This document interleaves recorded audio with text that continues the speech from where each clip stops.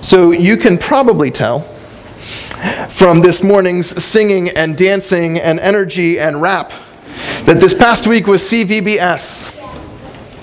That's Community Vacation Bible School. And that's a program where we partner with 8 other churches to put on 40 different vacation Bible schools in houses and front yards and backyards and parks all over 3 counties and in a couple sites in the world. And later this summer in a couple Acts, Hildebarg Center and Acts centers. There will be in total, from the sites in our county, from the sites in Stafford County, from the sites in Fairfax County and Falls Church, from the sites in parks and around the world and in nursing homes, over 1,000 children that hear the gospel of Jesus Christ, that hear that they are loved by the God who created the universe. Which, when I think about this church that Jesus dreamed up, when I think about Jesus' prayer that we would all be one as he and the Father are one, I think it looks like 8 churches coming together to spread the gospel to 1,000 kids. And we pray this week that the work begun in these children and in their families will be brought to completion by the God whose grace never lets us go. It's a God and a grace that we are going to talk about and celebrate this morning, and frankly every morning. Now, my earliest memories of Vacation Bible School involved writing on a whiteboard in permanent marker. Sorry, Mom. My mom was setting up her room. She was a Bible school teacher, and my brother and I were, and a friend of ours were watching a movie and waiting with her as she got it set up, and we started to get into a bit of trouble. Sorry, Messiah UMC trustees. I swear that the marker said dry erase on it, but it wouldn't come off. But I remember being in Vacation Bible School every year as a child. I remember volunteering with VBS in high school and in college. And when I felt a call to ministry and started looking back on my life, I remembered a couple moments in VBS when I began asking questions and talking and thinking a bit weirdly, a bit differently from my peers, and saw that the roots of my calling were beginning even there. So VBS is a big part of my story of faith, and it will be a big part of the stories of faith of each of the children wearing those awesome blue shirts, and countless others that we won't see here today. Now, if you had to reduce the gospel to 5 sentences, what would you say? If you had to reduce our faith to 5 phrases, what would they be? If you had to reduce the grand story of Scripture to 10 words, what would those words be? This past week, our children learned the following. God rules. We sinned. God provided. Jesus gives. We respond. That was the gospel distilled into 5 phrases, and each phrase served as a theme for the day's lesson. And taken together, I think it's pretty good Cliff's Notes of the gospel, if you ask me. Most of us gathered here for worship have no trouble with the first 4. We know that there is a God, an amazing, all-powerful, awesome creator God.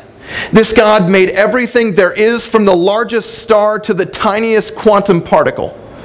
This God ordered the universe. And this God has made himself known to us through creation and through covenant. However, our response to this faithful God was to be unfaithful ourselves. We have sinned, we have hurt God, and we have hurt each other. Or as the kids say, sin messed everything up, everything up. Oh no is right. Our desires are distorted, and oftentimes, instead of seeking the blessings of God or others, we seek to satisfy our own wants. However, this is not the end of our story. Instead of leaving us to our own devices, God joins us where we are and comes into the middle of our mess.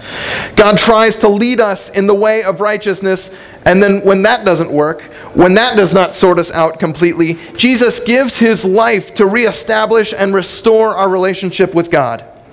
Through the life, death, and resurrection of God, we have new lives as children of the living God. Or as Paul puts it, once we were no people, but now we are God's people. This is what our God has done for us, and this is why we are here today. But yet there's still one more part to that. There's still one more phrase. There's still one more day of VBS, if you will. There's still one more part of the way of discipleship. You see, it's easy to give assent to a gospel that says, God gives, we sin, Jesus saves. That is mostly about us being who we are and God doing things on our behalf. Where we stumble is on knowing what to do next.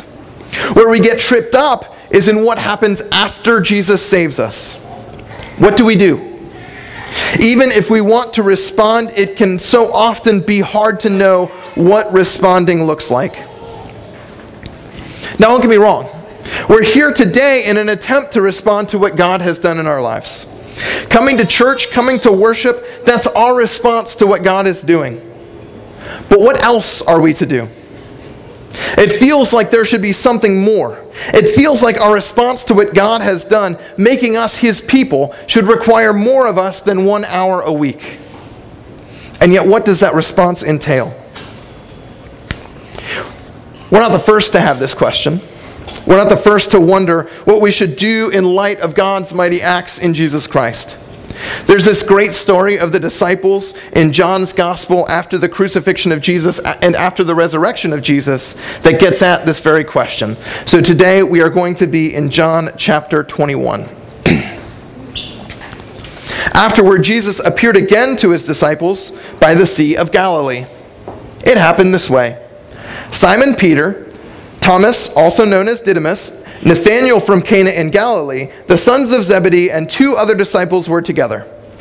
I'm going out to fish, Simon Peter told them. And they said, we'll go with you. So they went out and got into a boat, but that night they caught nothing. Early in the morning, Jesus stood on the shore, but the disciples did not realize that it was Jesus.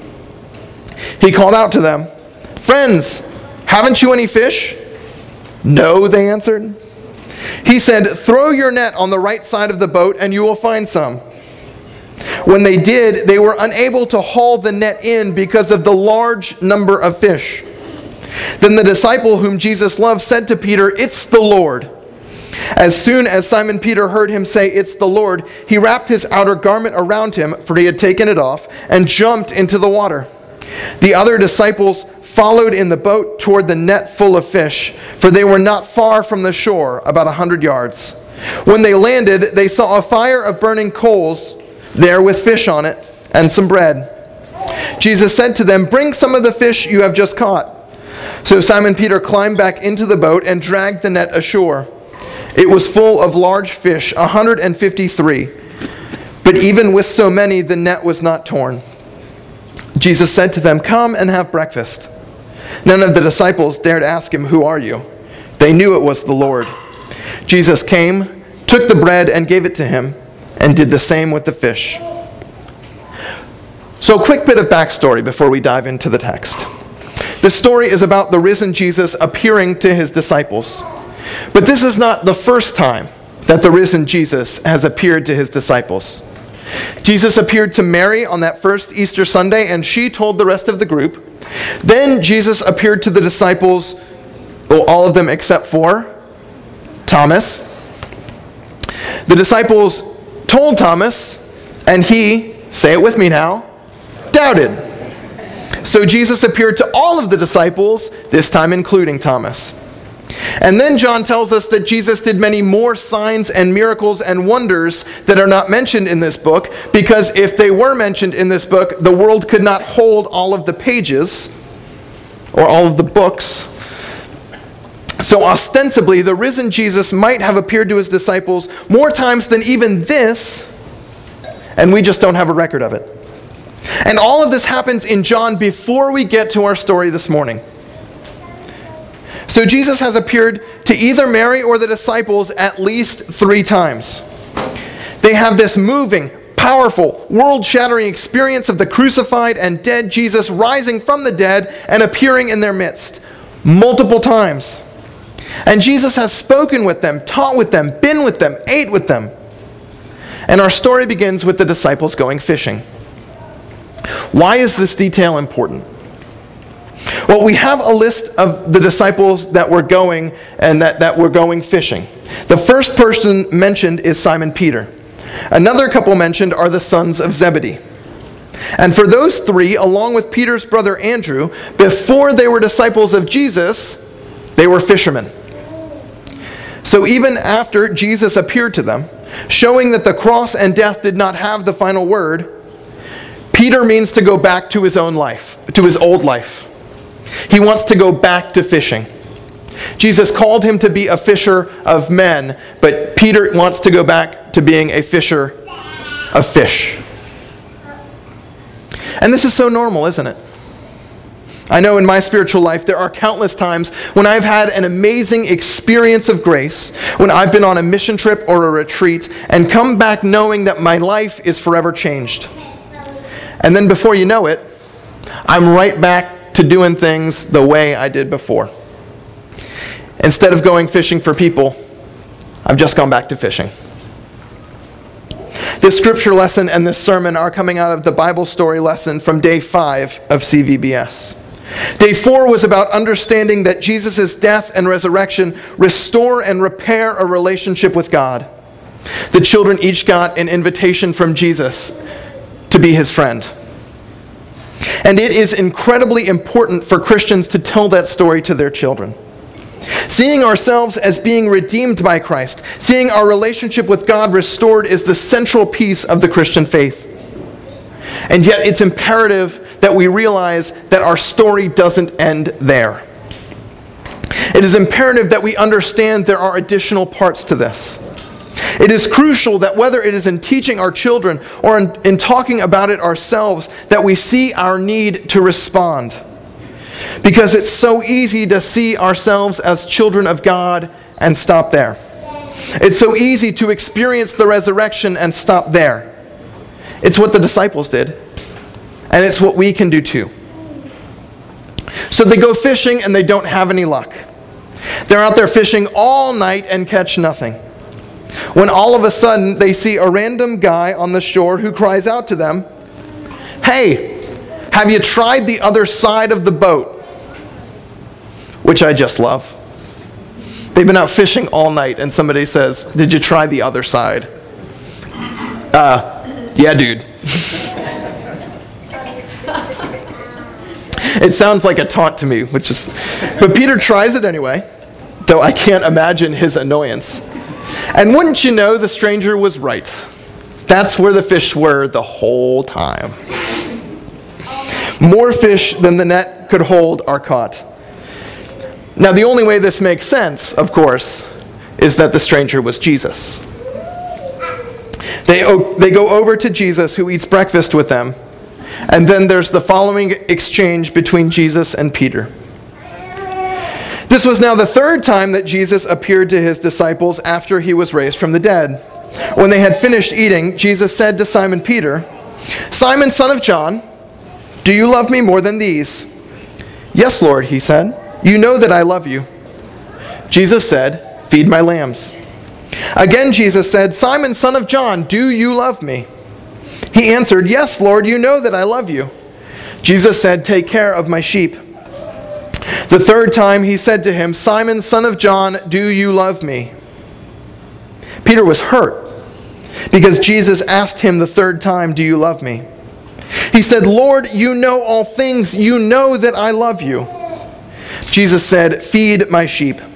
Very truly I tell you, when you were younger, you dressed yourself and went where you wanted.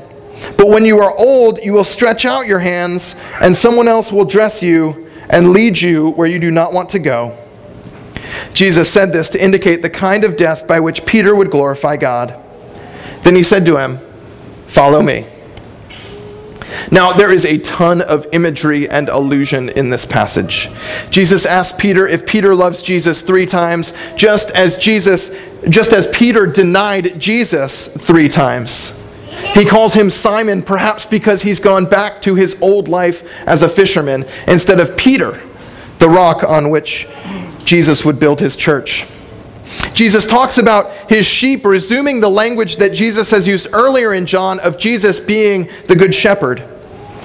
And we have this wonderful imagery that Jesus employs to talk about Peter's own crucifixion.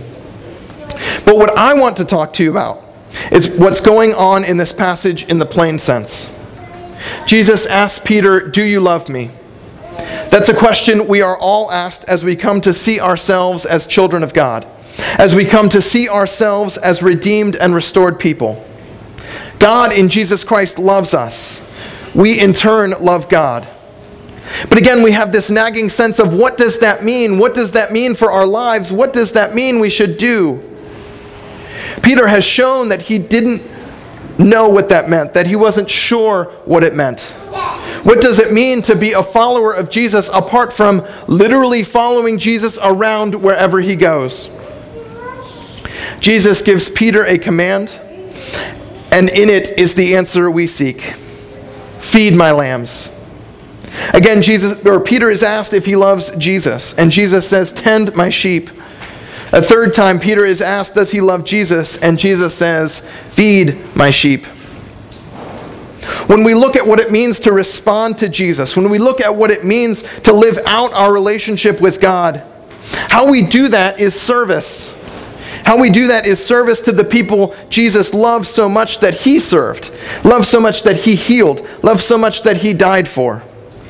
How we do that is through serving our neighbors. That is why the end of our mission statement and the end of our discipleship process here at Spirit and Life is that we live lives of service. That's why here at Spirit and Life we encounter Jesus in worship and in small groups, all directed to us serving our neighbor. We believe that responding to an encounter of Jesus, responding to meeting God in worship and growing deeper in our faith in small groups is for and about service. That is how we take what we do in here and let it have an impact out there. We had a great week at Cvbs, if you couldn't tell. We had fun singing, we had fun dancing, we had fun playing games and making crafts. Sometimes they had fun in Bible. We asked the kids what their favorite part was every day, and every day I hoped one of them would say Bible story. I'm still hoping. We learned a lot about God and a lot about Jesus and a lot about our faith. The same thing is true for what we do here at Spirit and Life. I like to think we have a lot of fun in worship. I have a lot of fun in worship.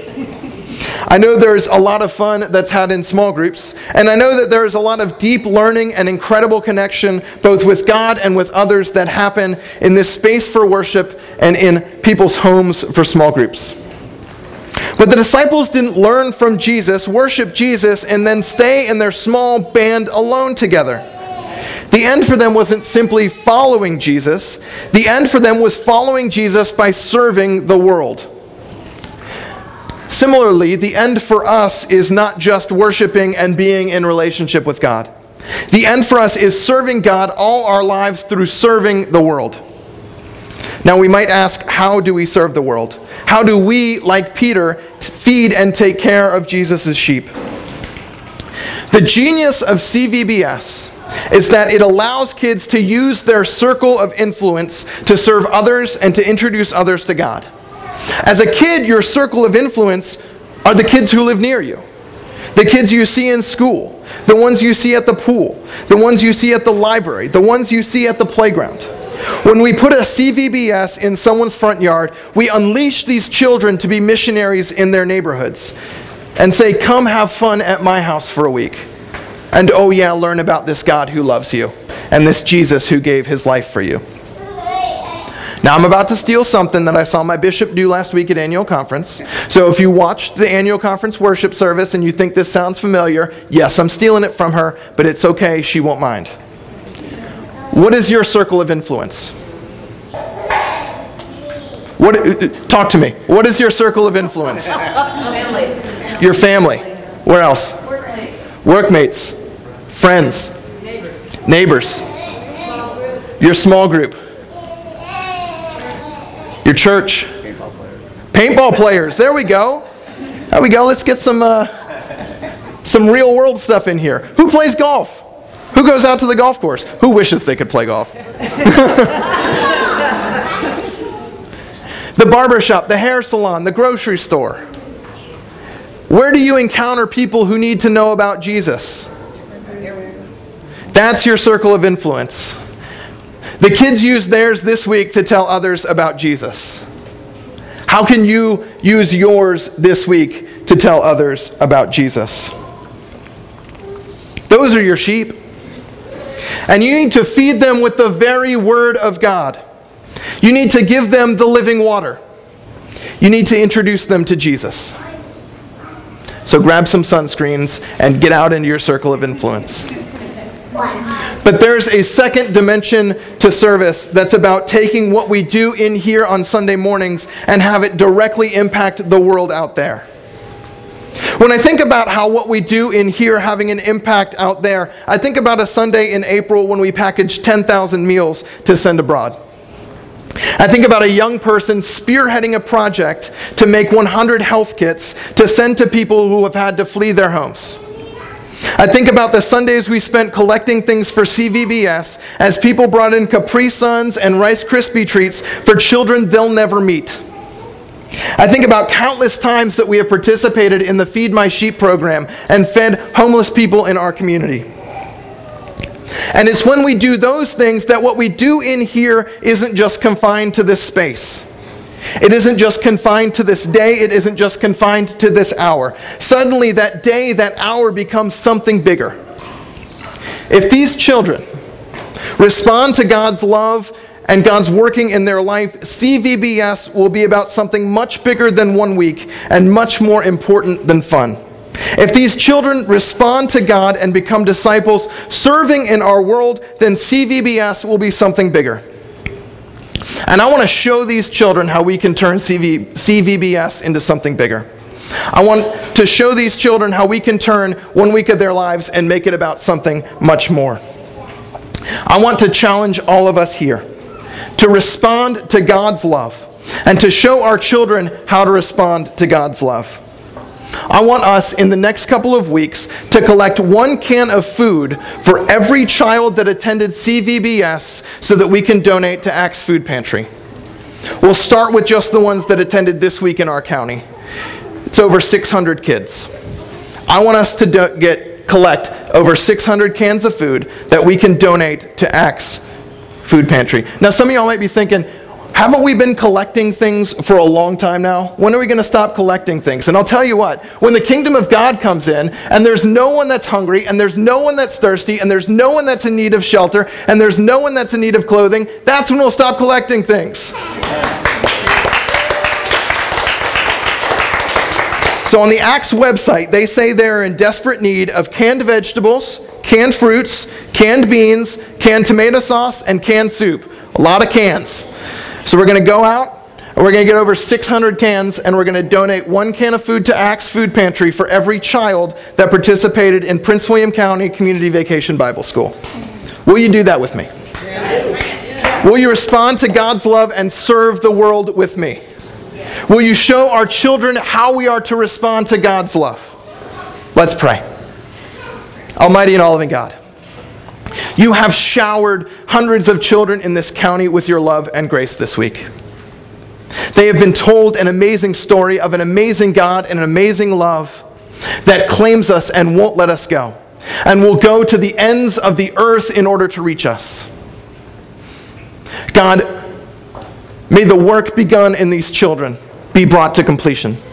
May they grow up to be your servants in the world. May they grow up to be your children in the world. May they grow up to be faithful followers of Jesus Christ. God, we're all here today and we want to serve. We want to serve our world. We want to shine like stars, radiating your love and grace in real, tangible ways in this world. Help us to follow you. Help us to serve you. And help us to serve our neighbors. Help us to use our circle of influence. Help us to use our orbits to help claim more and more people in this county for you and for your love and for your grace. God, you're doing something great in our community. You're doing something great in our county. You've been doing something great in our world. Help us to be a part of it, God. Let us be a part of it. so that the work you have begun in us may be brought to completion. All this we pray in the name of Jesus Christ, our Lord and Savior. Amen.